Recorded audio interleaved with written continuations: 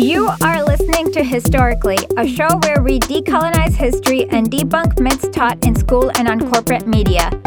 Today on the show, we have Doug Henwood, who is a journalist and economist who analyzes the economy from a leftist perspective. But remember, he's not a modern monetary theorist. So today we're talking about the history of neoliberalism, or like how it came to be. So whenever we start talking about neoliberalism, what happened with George McGovern and how did that start that trail down? Neoliberalism? Yeah. Well, I mean, there's neoliberalism in the American context and neoliberal in the global context. Yep. Then you're thinking about the neoliberalism in the American context, the early 80s Democrats who were... Unless you want to go Charles back... Peters and the Washington Monthly and all that nonsense. They decided they were going to be business-friendly Democrats. They were going to throw all the New Deal stuff out. And it started in the 70s, mid-70s, after the loss of George McGovern in the 72 presidential election. So, it's funny, there's a specifically American meaning of liberalism, which is what most other parts of the world is called something like social democracy. And the rest of the world, liberalism means free market policies. Exactly. So Americans are confused when they hear the term liberalism. When Milton Friedman tried to revive the use of the word liberalism in the original sense, 19th century free market, small state kind of thing, Americans were confused by that because to them, liberals meant Lyndon Johnson and Franklin Roosevelt and the creators of what passes for a welfare state in the United States. Then when McGovern lost in 72, all these Democrats said, we need to be more centrist, we need to appeal to the right, we need to be more business friendly. So that, starting with the group of people who were elected to Congress in 1974, gave birth to this idea of neoliberalism, which was they're going to be business friendly. They would care about social justice to some degree, but basically we're going to be business friendly, pro-Wall Street, strong in defense. That then became the Democratic Leadership Conference, and Bill Clinton and all this business. But there's another strand of neoliberalism, of course, that came out of Europe, which is a different, not unrelated, but a different ball of wax. So you want to talk about that side of neoliberalism too? Of course. Yeah, well, I can highly recommend reading Quinn Slobodian's book on this, because he really details the history, and it's a really excellent intellectual history of neoliberalism. So, I'm cribbing from him. Also, Philip Murawski's book, Don't Let a Good Crisis Go to Waste, I believe it's called, which came out from Verso a few years ago. And then also Foucault's lectures on biopolitics, which are really about Gary Becker and the Chicago School and also the German School of Ordoliberalism. Really very interesting. Actually, Mark Blythe, when he came on our podcast, he talked a little bit about ordoliberalism too. And so Austerity, A Dangerous History also talks a little bit about that. Yeah. I mean, that's the German version of it, which, because of the strength of socialism and social democracy in Germany, I think they had to make more compromises than the American neoliberals did. So, but anyway, if you take Slobodian's history, he actually takes it back into Vienna in 1907, I believe it was. But this more standard history is that it got launched after World War II at this conference at Mont Pelerin, which is a Swiss resort on Lake Geneva.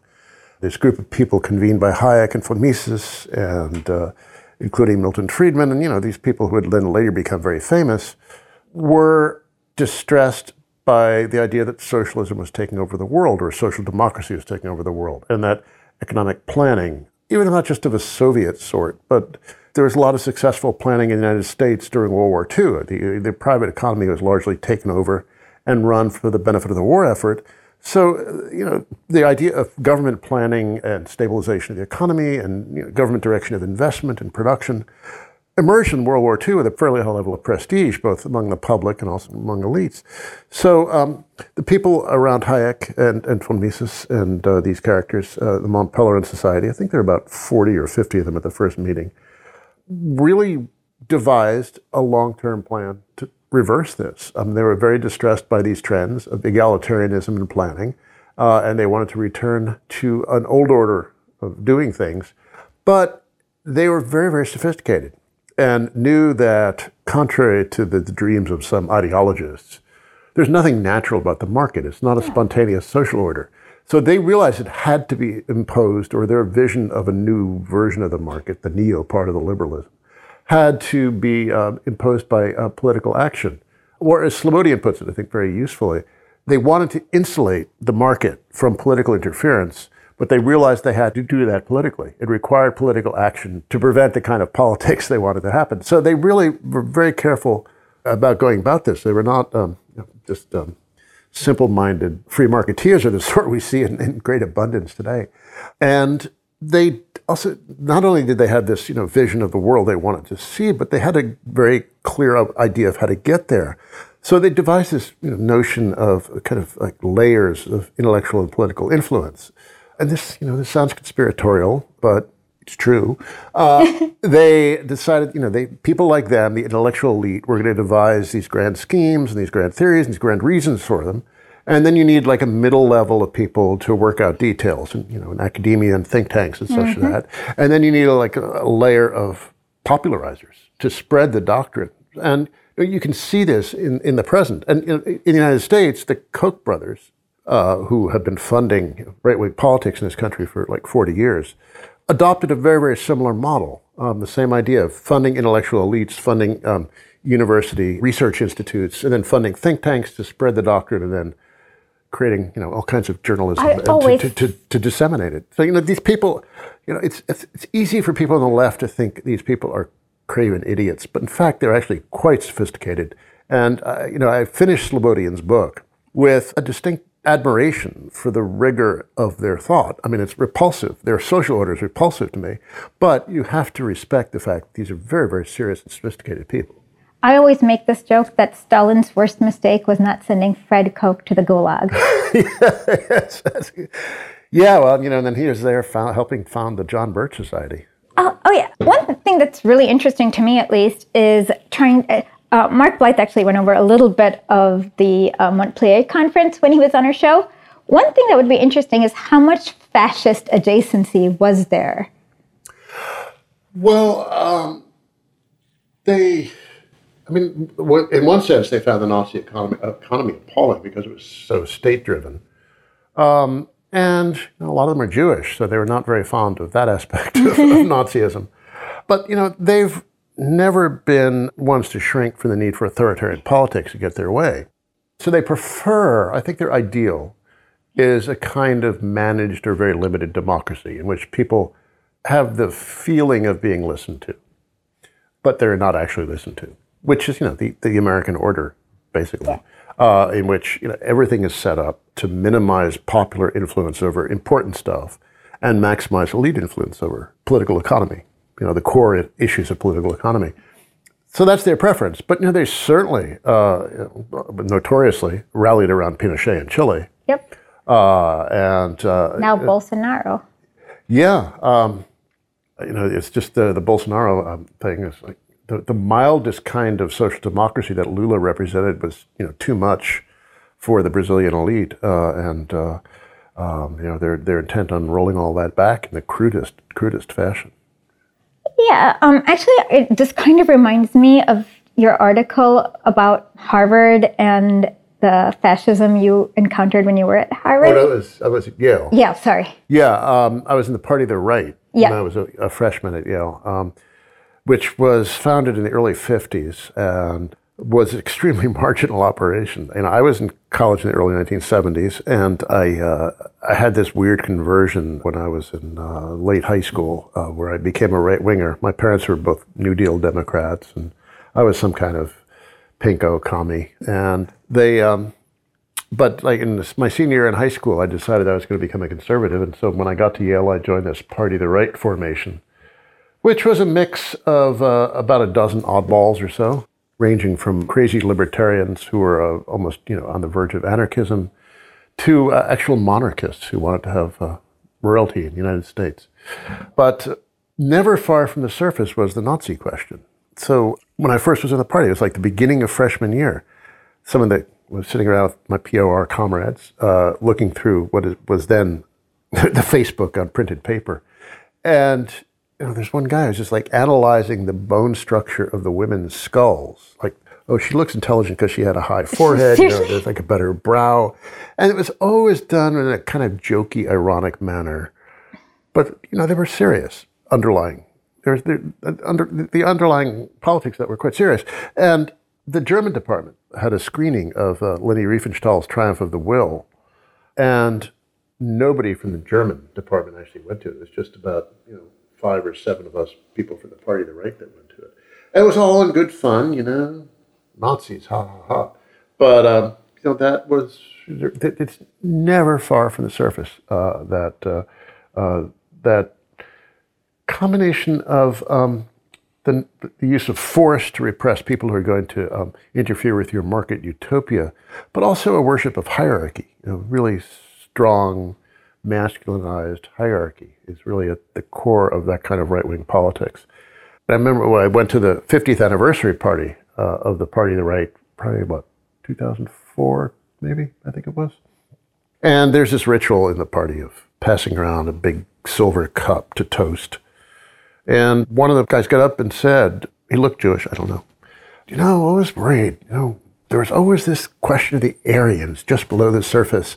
And he was like joking and everybody laughed uneasily. But it was funny that he actually brought up this, kind of indiscreetly brought up this issue. But yeah, these people who profess libertarianism, a belief in liberty, really do have this deep authoritarian streak. And Milton Friedman's grandson, Patri Friedman, I think that's how you pronounce his name, had an essay some years ago in the Cato Institute's magazine, in which he said, very frankly, that libertarianism and democracy are completely incompatible because libertarianism is very unpopular. Only a small portion of the population is going to like this stuff.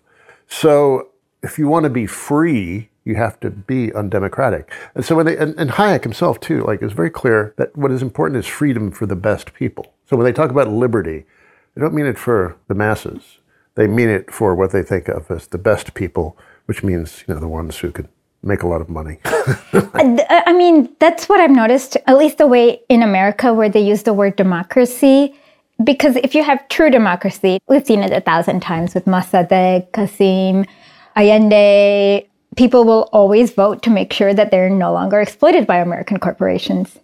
Yes, as Henry Kissinger said, no country should be allowed to go communist due to the irresponsibility of its own people. Yeah, so there seems to be a limit on that. And with Milton Friedman, I guess at least for Americans, he seems more unabashed or at least more open with his agenda. Do you believe that? Or what about the other two from the Austrian school? Well, Friedman was quite I wouldn't say this because Hayek's Road to Serfdom was a bestseller, which was promoted by the Reader's Digest magazine in the 1950s. So he was a popularizer, but Milton Friedman was a very visible figure in the U.S. in the 70s in particular. And the 70s were a period where, started by talking about the American neoliberals in the class of 74 in Congress and this kind of growth of this business-friendly Democratic Party. But it was a time when inflation was rising and the economy was in pretty bad shape. And you're not supposed to see these two things together. You're not supposed to see a stagnation in the economy and inflation at the same time. People had always thought inflation came when the economy was too strong and it needed to be cooled down. But so nobody could figure out what to do about this stagflation situation. And Milton Friedman became president of the American Economics Association, can't remember, sometime in the 70s, can't remember what year. And his presidential address really was the introduction of this kind of new thinking, new kind of free market thinking to the profession. The previously dominant Keynesian paradigm, post-World War II Keynesian paradigm, which thought that the government should do its best to maintain full employment, got junked because they came to believe that, to put it crudely, the problem with the economy is that the working class was not scared enough, that they were making too many demands, that there was just not enough of an increase in productivity, there was too much of an increase in wages and benefits, far outstripping productivity, and this resulted in inflation, and this needed to be stopped. And so Friedman was a very effective popularizer of this agenda. So within his own profession, he was a very important figure, but also he had a column in Newsweek, which was widely read. He did TV shows. Insofar as an economist can become a household name, he became one. And so he's much more visible to the American public than somebody like Hayek was, who was, by that time, also quite old. But they had a lot in common. But although Hayek looked down his nose at the kind of economics that Friedman practiced, he didn't like that kind of very technical economics with equations and not lots and lots of numbers. He is much more of a, I don't know, combination of some kind of vitalism. But yeah, he didn't like that kind of technical economics. So there were splits between that Austrian branch and the American monetarist branch. But, in practice, the policies would be more or less the same. How did it seems like now they've captured most of the economic departments in the university to the point where some economics departments are kind of Scientology-like in their belief in the free market. Like, how did that happen? That's a good question. I think, well, there is, economics these days is getting somewhat better, actually. They're much more interested in empirical reality. There's less of this pure theory, math-driven stuff. So, I mean, there are positive developments in the profession. I don't follow it as closely as I used to because I got kind of bored with all that stuff. I got much more interested in, like, the sociology of classes and things like that, and politics, and like the kind of heavily numerical economics. Just I lost a lot of interest in that.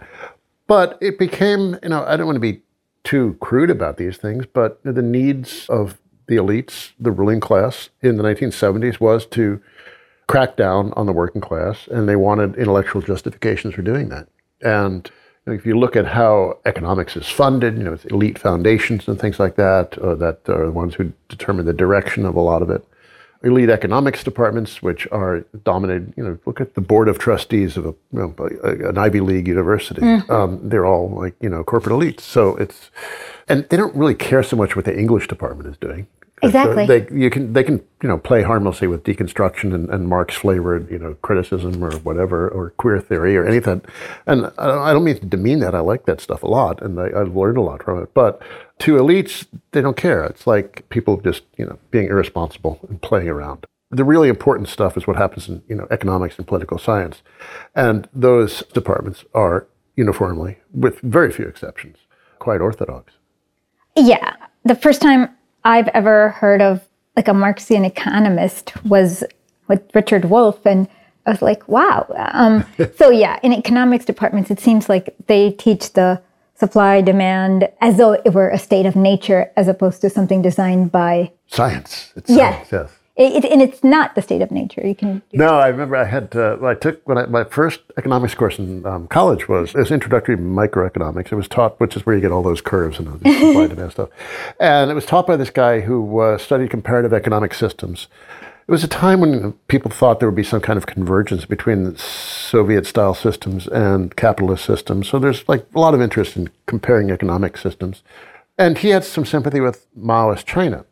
So this guy was not your standard issue free market economist at all. So like he just, the last class, he's like tying together all these different kinds of theories and drawing curves on the blackboard. And the very last line of the class was, of course, this has nothing to do with the real world. I mean, he is right, just because economics, you can choose to describe things the way you want. And it's not the state of nature. I mean, when John Locke came over, his theory was to help the merchant class, and he kind of ignored the pro. So yeah. Well, I mean, it's like we were saying earlier about Hayek. They know it's not the state of nature. It has to be created. Markets just do not arise spontaneously like flowers in the spring. Yeah. How did these I guess from the 40s to the 70s, did these economic institutions in America just pop up like that? Or what was the effort? Was there a big lobbying effort to get government to create it? Or? Well, I can't say I can tell you the entire history of that. But what I would say is that, this is all a result of the Depression and World War II. So the collapse of the system in between 29 and 32 shook everybody's faith in the kind of 19th century textbook capitalism that had prevailed. And Keynes, of course, became a very influential figure with the general theory and other works. And governments saw that if they spent a lot of money, you could end the Depression. Mm-hmm. Hitler did that very effectively. And Keynes wrote a preface to the German edition of the general theory, which most Keynesians don't like to talk about. But he said something like, well, a government like yours can do all these things much more easily than government in the U.S. or Britain, because they didn't have to worry about offending any sensibilities. But just, that kind of big spending and repression of finance, and the deficits during the New Deal were not that big. I mean, they're smaller than they are now in the United States. But that kind of, the spending on public works and the employment programs of the New Deal really did turn the economy around. Didn't quite end the Depression, but it did an awful lot to get close to it. So coming out of that period, the Depression and then World War II, there's this massive mobilization, in which the government took over, I think, effectively owned something like a quarter of industrial production and then pretty much dominated the rest. So in that sense, we can do this. We can marshal the productive forces of this economy in ways that serve the public purpose, whether it's recovering from depression or fighting World War II. And they think, oh, this works. Mm-hmm. And so there was a pretty broad consensus that the government then had the responsibility to stabilize the economy to prevent a recurrence of the 1930s. So there was a lot of anxiety coming out of the war that when there was demobilization from the war and spending went back to more normal civilian levels, that the depression would return. So there was a lot of, then of course, there's anxiety that if the government spends too generously on civilian things, that will undermine class discipline. So, the compromise, and this was quite consciously devised, was military Keynesianism. We're going to use the military budget and the permanent war economy to inject spending into the economy that will prevent depression and actually stir technological progress in a way that reinforces social hierarchies rather than threatening to undermine them. So that this consensus lasted into the 70s, and then that's when the inflation started going and stagflation set in. So the elites organized very effectively in the 70s. So we need a new model. We need to crack down. We need to we need to diminish expectations and break the power of the working class. And so that we got this agenda of deregulation and tight money and idea that the government really didn't need to manipulate the business cycle so carefully. And so this is the developments of the last 35 years or so that are all too familiar to people in their daily lives. Came out of that crisis of the 70s and this elite crackdown prescription to address it. I have two questions. My theory is actually that there's also a stick in the name of the Soviet Union. Yes, that's absolutely true. And I reproach myself for having forgotten to mention that. Thank you for reminding me. There was a couple of things going on. One is that there was this alternative model for organizing economies, and going well into the 1960s and even into the 70s, people thought the Soviet Union was growing rather strongly and catching up in material and technological terms to the West. And it was also a model for what we used to call the Third World. I mean, countries that had been colonies and were being decolonized. There was a competition for which system they were going to adopt, whether it's going to be a Soviet-style or an American-style system, somewhat crude to make it that much of a binary, but that basically was what it was. And so there was interest in American elites for softening the system, humanizing it, making it more stable, making it less brutal, being kinder to the masses, in order to lure these newly formed countries that had just been decolonized. And then, of course, the working classes of the first world countries also said, we want security, we want prosperity. We don't want to live like mill workers in the 1840s, the kind of that Engels wrote about in Manchester. So there was a combination of that anxiety about domestic political pressures and the international competition and the model of the Soviet Union and its support for revolutionary governments around the world that kept the U.S. somewhat more humane than it would have liked to be.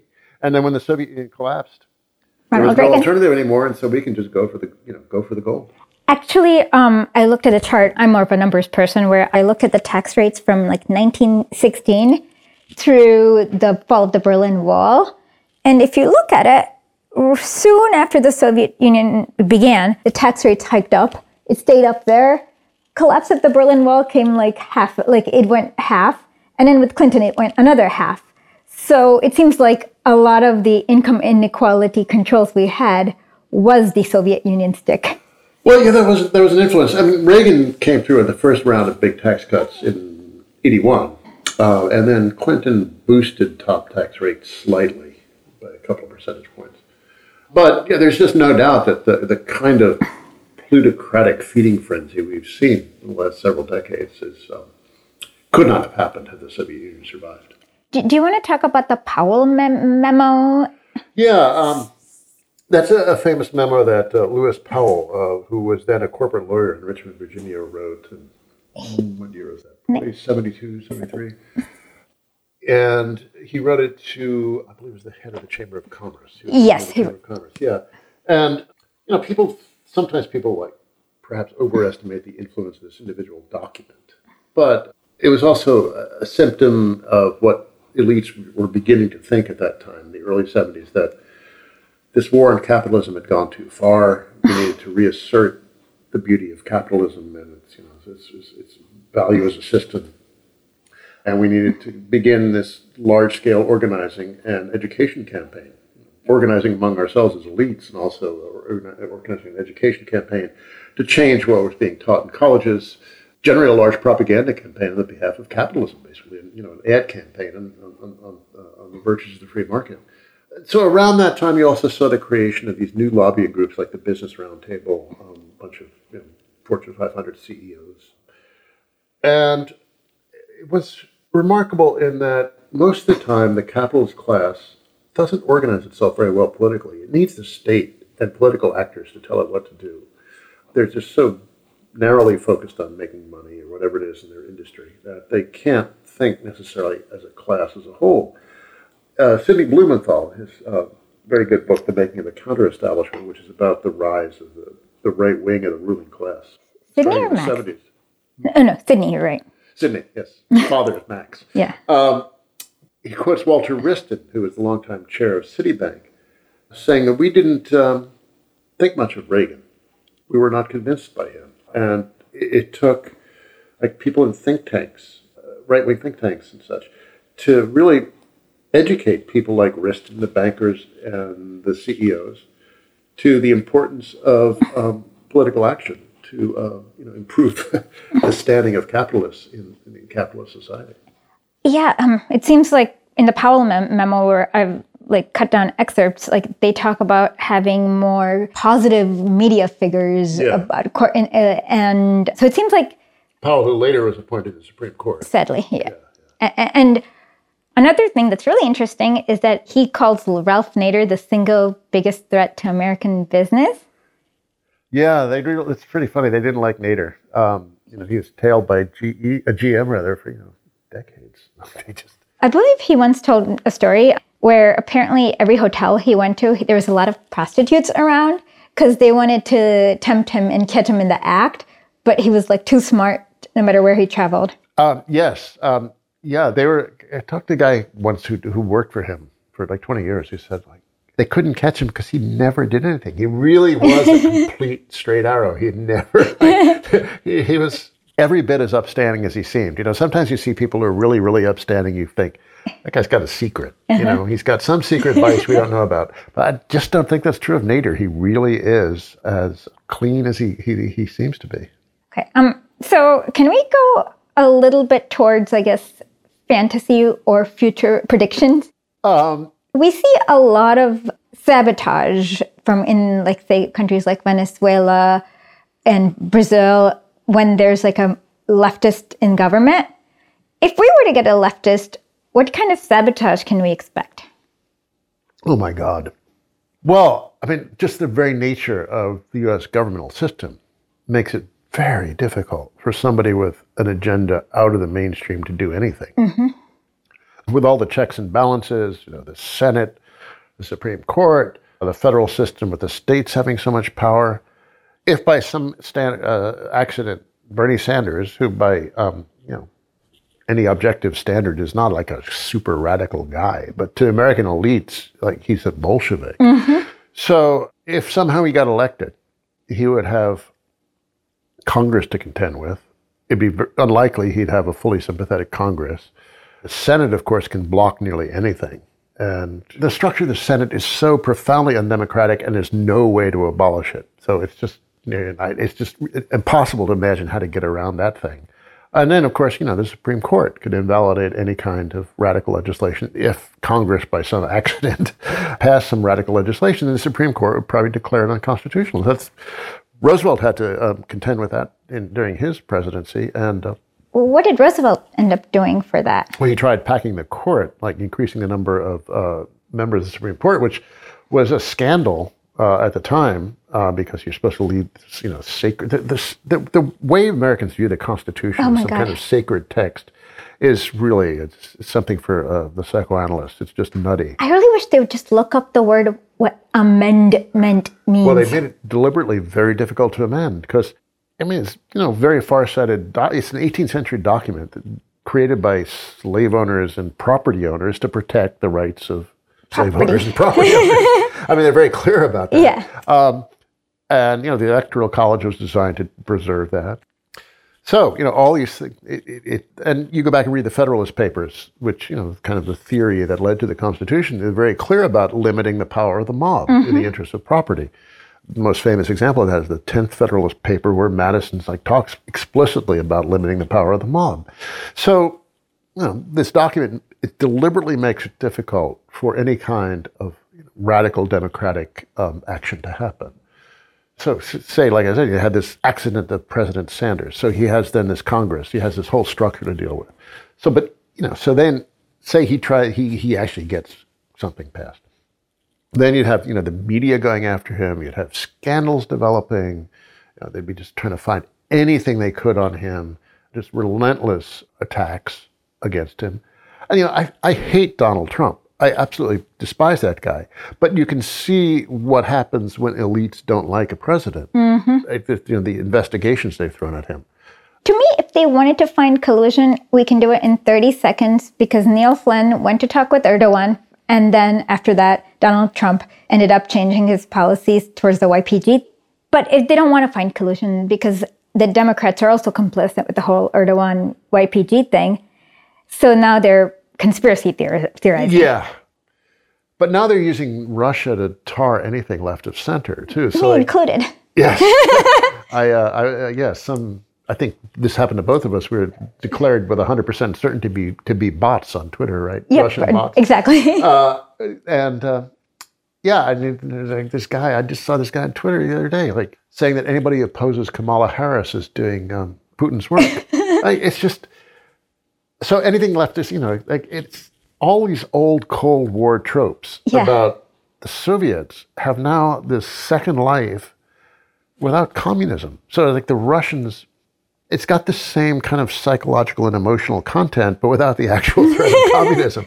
So it's phenomenal to watch. And then to watch all these Democrats go on and on and on about the Russians. It's just so utterly bizarre.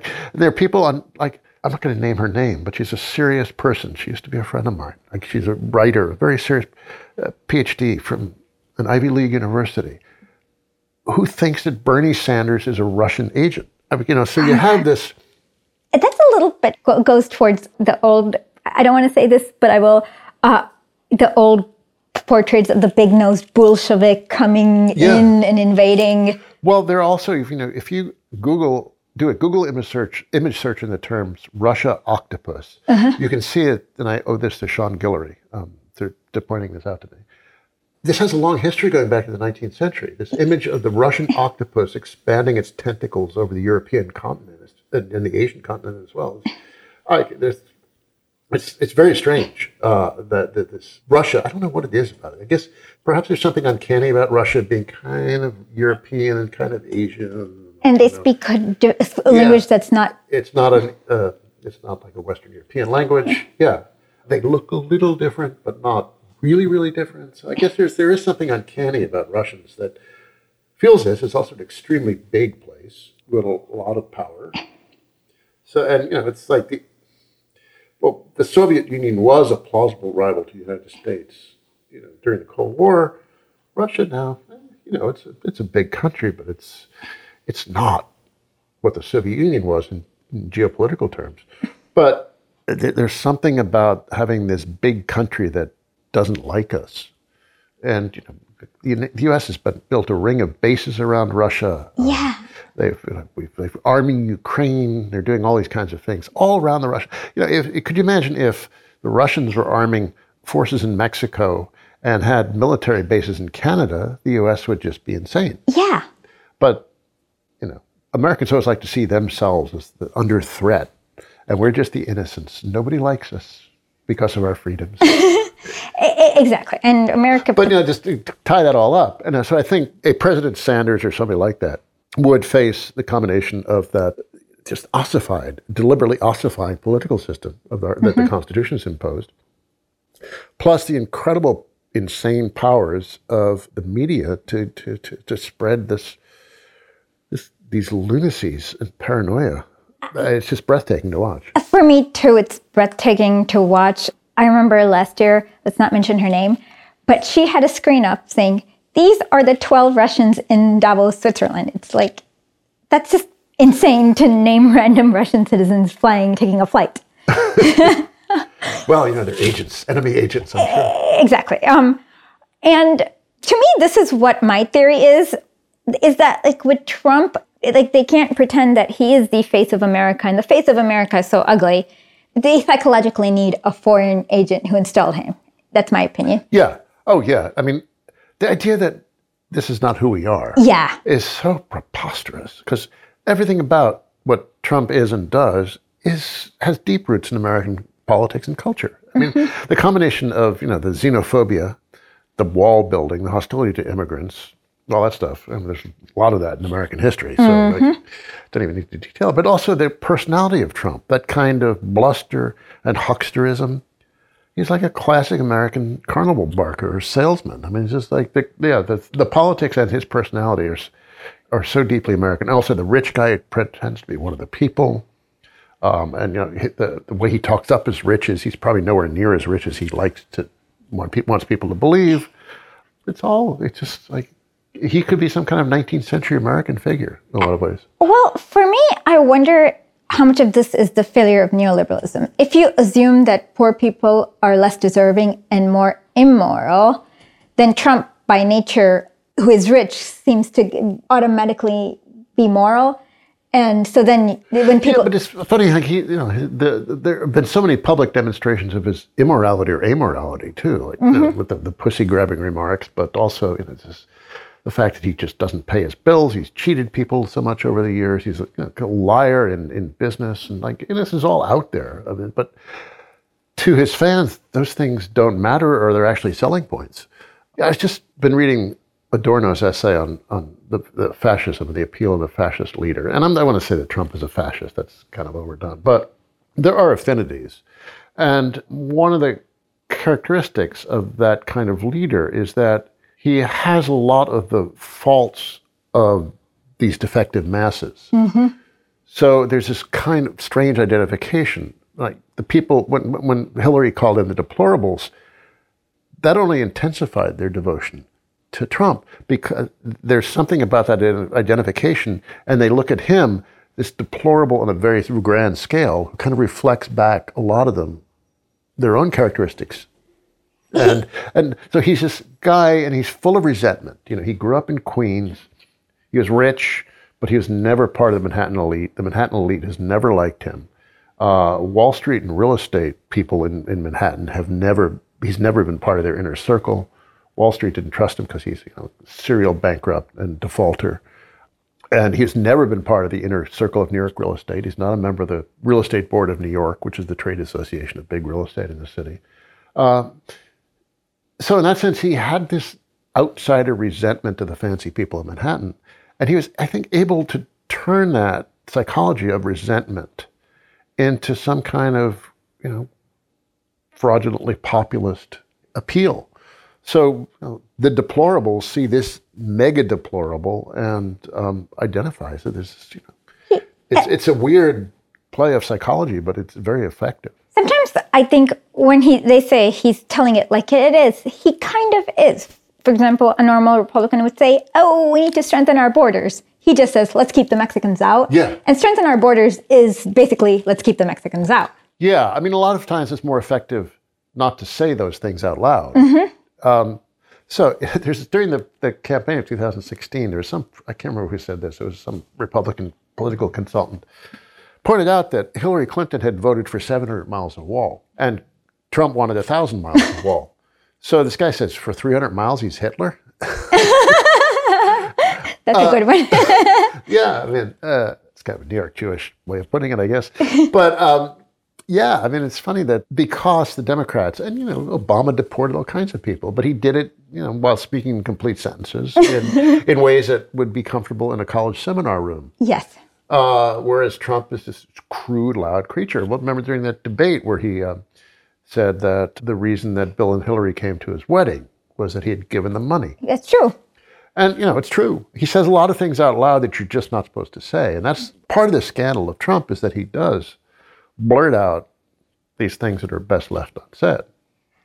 Yeah. I mean, one thing that, though, I still don't understand about the psychology of whatever addles the Democratic brain is that why are they still so wedded to norms and rules when Trump is clearly a brick wall thrown? Yeah, well, that's their worldview. I mean, they believe in process, and anything that is radical or destabilizing or unorthodox makes them very, very nervous. And that's where they can erroneously get the, what do you call it? The horseshoe theory, right? Oh, yes, the horseshoe theory. God. Yeah, I mean, I spent several years on this email discussion list for elite liberal pundits. I was brought on as a kind of diversity hire. They wanted a little different perspective. It did not work out very well. Oh.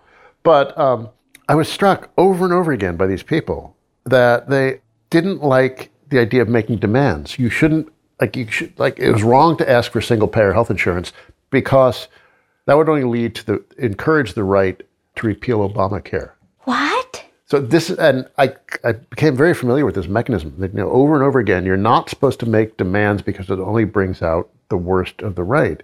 And, that's what the right does. The right is supposed to, by its very nature, is the enemy of social progress and, reacts negatively to any kind of suggestion of, because they're more reactionary. Egalitarian or peaceful or, whatever. Yeah, reactionary, exactly.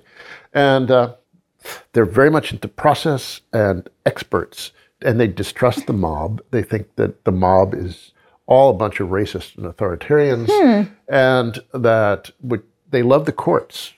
Although they certainly don't love, they love the courts in principle. They don't love the courts that we have. Courts because they're experts. Have intellectual cover too. In law school, I learned basically, if you change, no matter what your assumption is, you can come to any conclusion about anything you want. But at least they have to write it in a paragraph format with citations. Yes, and that's liberals like that stuff. If you just come up with lots of citations. But they just love elite bodies. But which gets us back to where Hayek and all they had a similar view that they want the WTO, for example, World Trade Organization, or its predecessor GATT, the General Agreement on Tariffs and Trade, are all about rules and rules administered by expert bodies who were political actors but removed from what we think of as politics. So that they would pass judgment in a very expert fashion with no influence by that untrustworthy mob. So that's one thing that, liberals American style have in common with these neoliberals European style, is a distrust of the mob and a belief in rules and institutions that are largely removed from popular influence. Have you ever read Nicholas Taleb's book, Skin in the Game? No, I haven't. So he actually explains kind of why. For example, I made up this example, but this is not an example he uses. No one thinks about droning a wedding in Yemen. But if it's your daughter's wedding, you're not going to drone that, right? And so that's when you have skin in the game. So that's why he thinks everyone who's in power or in Congress or anything needs to have skin in the game where it will actually affect them. And then and only then will we get. He thinks that is more important than any other qualification of studying at Harvard or yeah. Well, I noticed Alexandria Ocasio-Cortez was saying that Congress should not get its paychecks while the government is shut. That would be a little skin in the game for them. Exactly, and I think, I wonder, liberals seem to not understand that without skin in the game, these abstract decisions seem to. Well, I remember Hillary talked about skin in the game, but by that she meant she didn't want people to have free health care.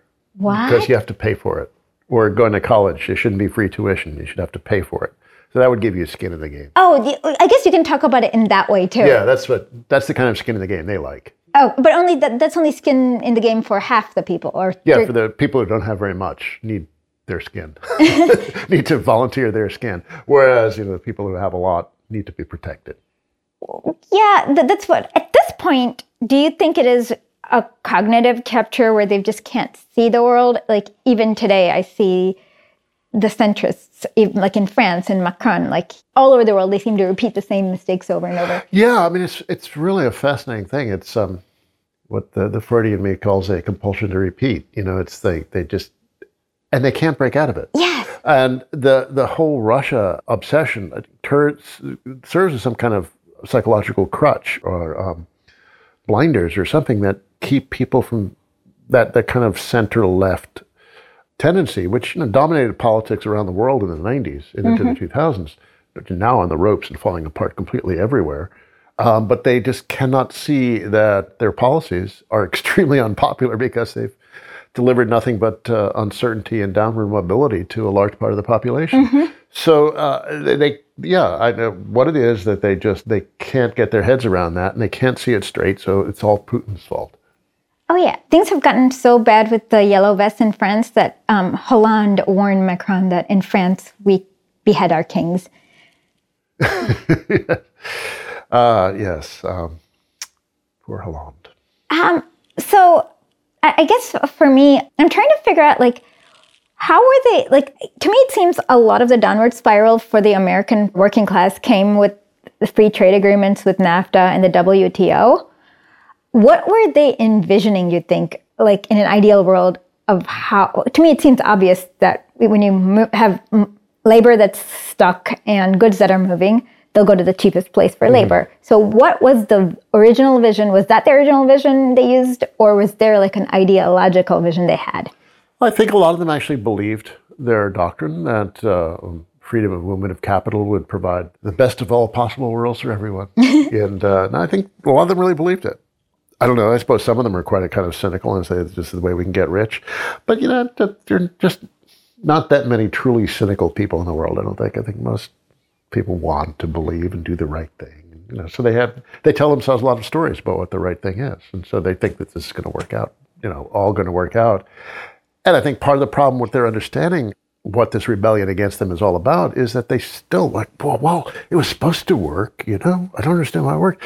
Well, it's like that moment after the 2008 financial crisis hit.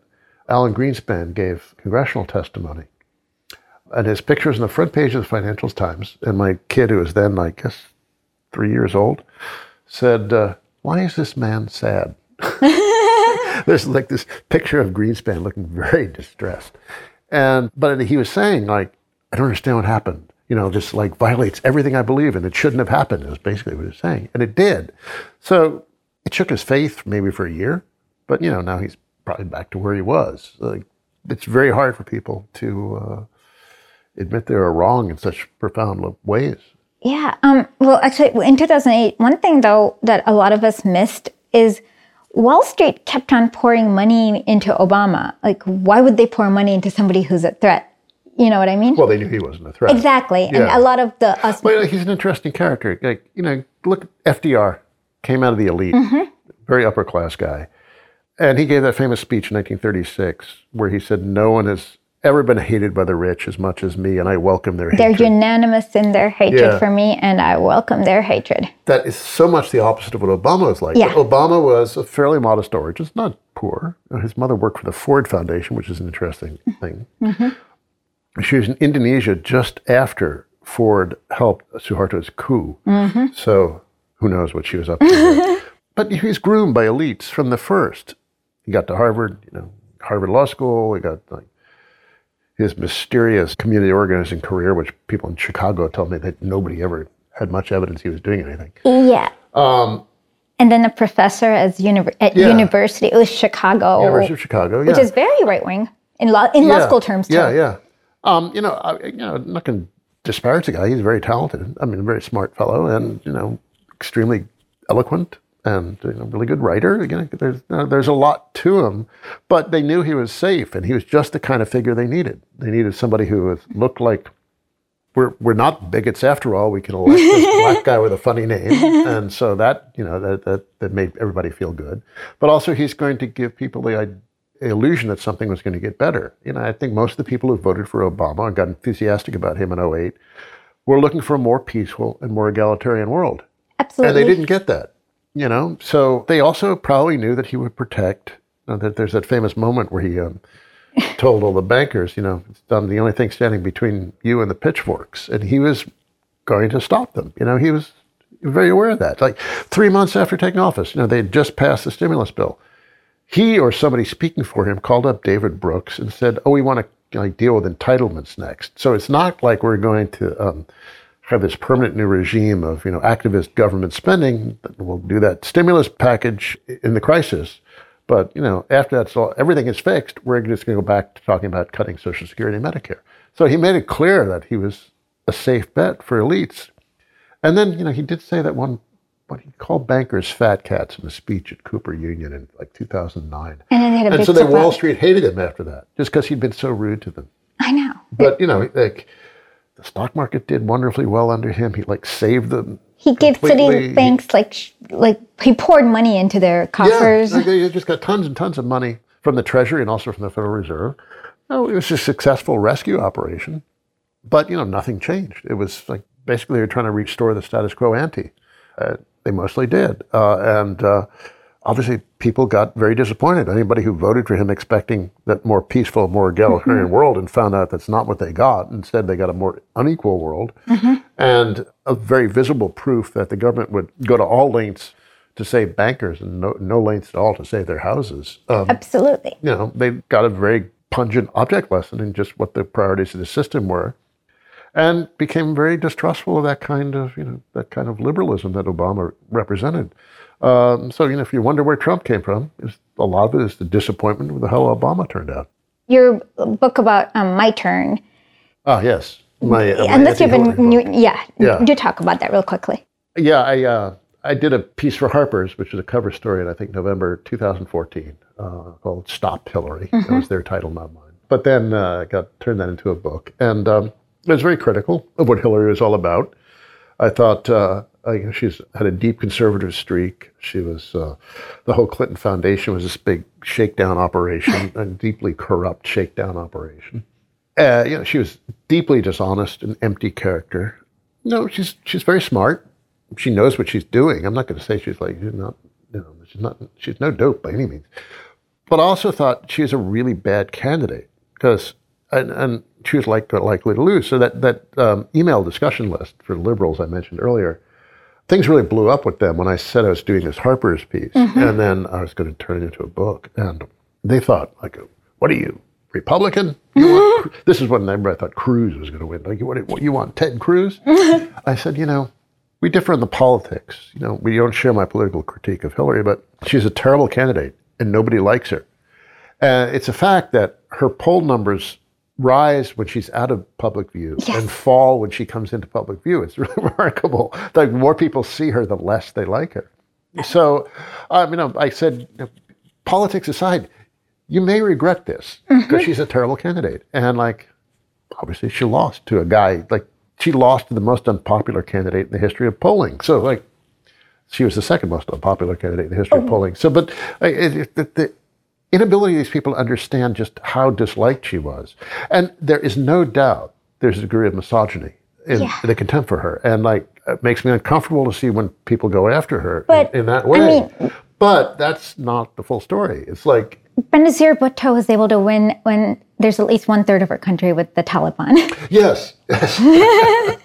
And she just, misogyny is real, but she's also a very poor candidate.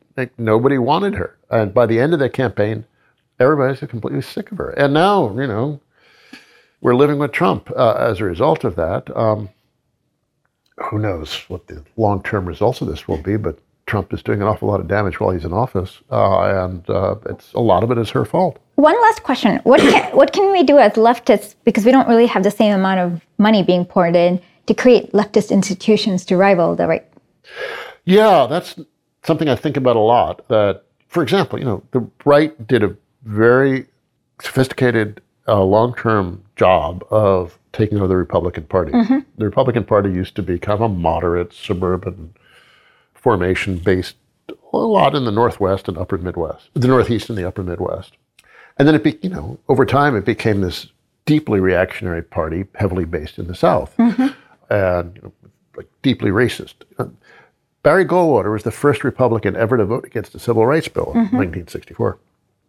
So that was a big change, and that was a sign of what was happening in the Republican Party, was that it's becoming this deeply reactionary formation. But the right had been plotting to take this thing over since the 50s. Like they were coming out of the New Deal, coming out of World War II. They hated Eisenhower because Eisenhower basically accepted that New Deal status quo, and they hated him for it. And so, they just went to work trying to transform this institution from within. I was like, I know the Democratic Party is a really terrible institution in a lot of ways, and the death of so much progressive politics in the U.S. On the other hand, the way the electoral laws are written in the U.S., it's extremely difficult to launch a third party and get elected. So I think, wouldn't it be nice if like people around DSA and those kinds of social democrats and actual socialists beyond could take over the Democratic Party in a similar way to the way the right took over the Republican Party? And every now and then I think, okay, that maybe that's possible, but I don't see that. Well, there's the money issue is one thing, because they had patrons who were supporting this activity, but also that kind of long-term institutional ideological discipline that the right had, I just don't see on the left in such a way.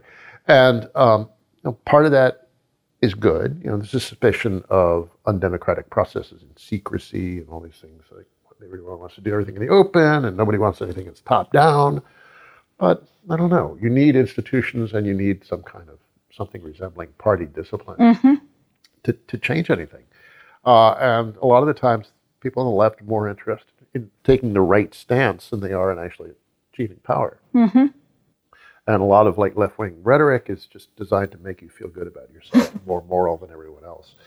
And no, that's not the way the right changed the world. You have to look at the way the right changed the world from the 50s through the 80s, and now it's looking pretty rotten. Who knows where it's going from here, but they had quite a run for several decades. And a lot of it was because of that rigid discipline. And one of the interesting things about the takeover of the Republican Party is that it was led by people who had been Trotskyists and communists in the 30s. Wow. And so they brought with them this notion of ideological and party discipline, and were able to, they had a goal, they had a strategy, and they stuck to it with great precision. And I don't see anything quite like that in the contemporary left, which makes me sad. But I think that's what we need. We need institutions, and we need people. Something like party and ideological discipline that we just don't have. And we love our self-expression, and we all want to be free to choose in our own way. But that's not the way we change the world. Okay. Well, thank you so much for having this interview with us. And how do people find you on Twitter? Doug Henwood on Twitter. Okay. And your book is available. Is there I always ask this. What is the alternative ways for people who don't want to support Amazon to download your book? It was originally published by Or Books, but I think it might still be on the Or Books website for download, and that's just direct. You can get ebook or paper. They do custom printing. It's not. They don't. Oh, nice. The Or Books model. So a week or two later, you get the book in the mail. But I think Or Books is probably the way to do it. Okay. Well, thank you, and I hope you can come again. Anytime. Okay. Music for this show is done by Rectech. You can find him on SoundCloud and on Spotify. WRECKTECH. And thank you for listening to our show.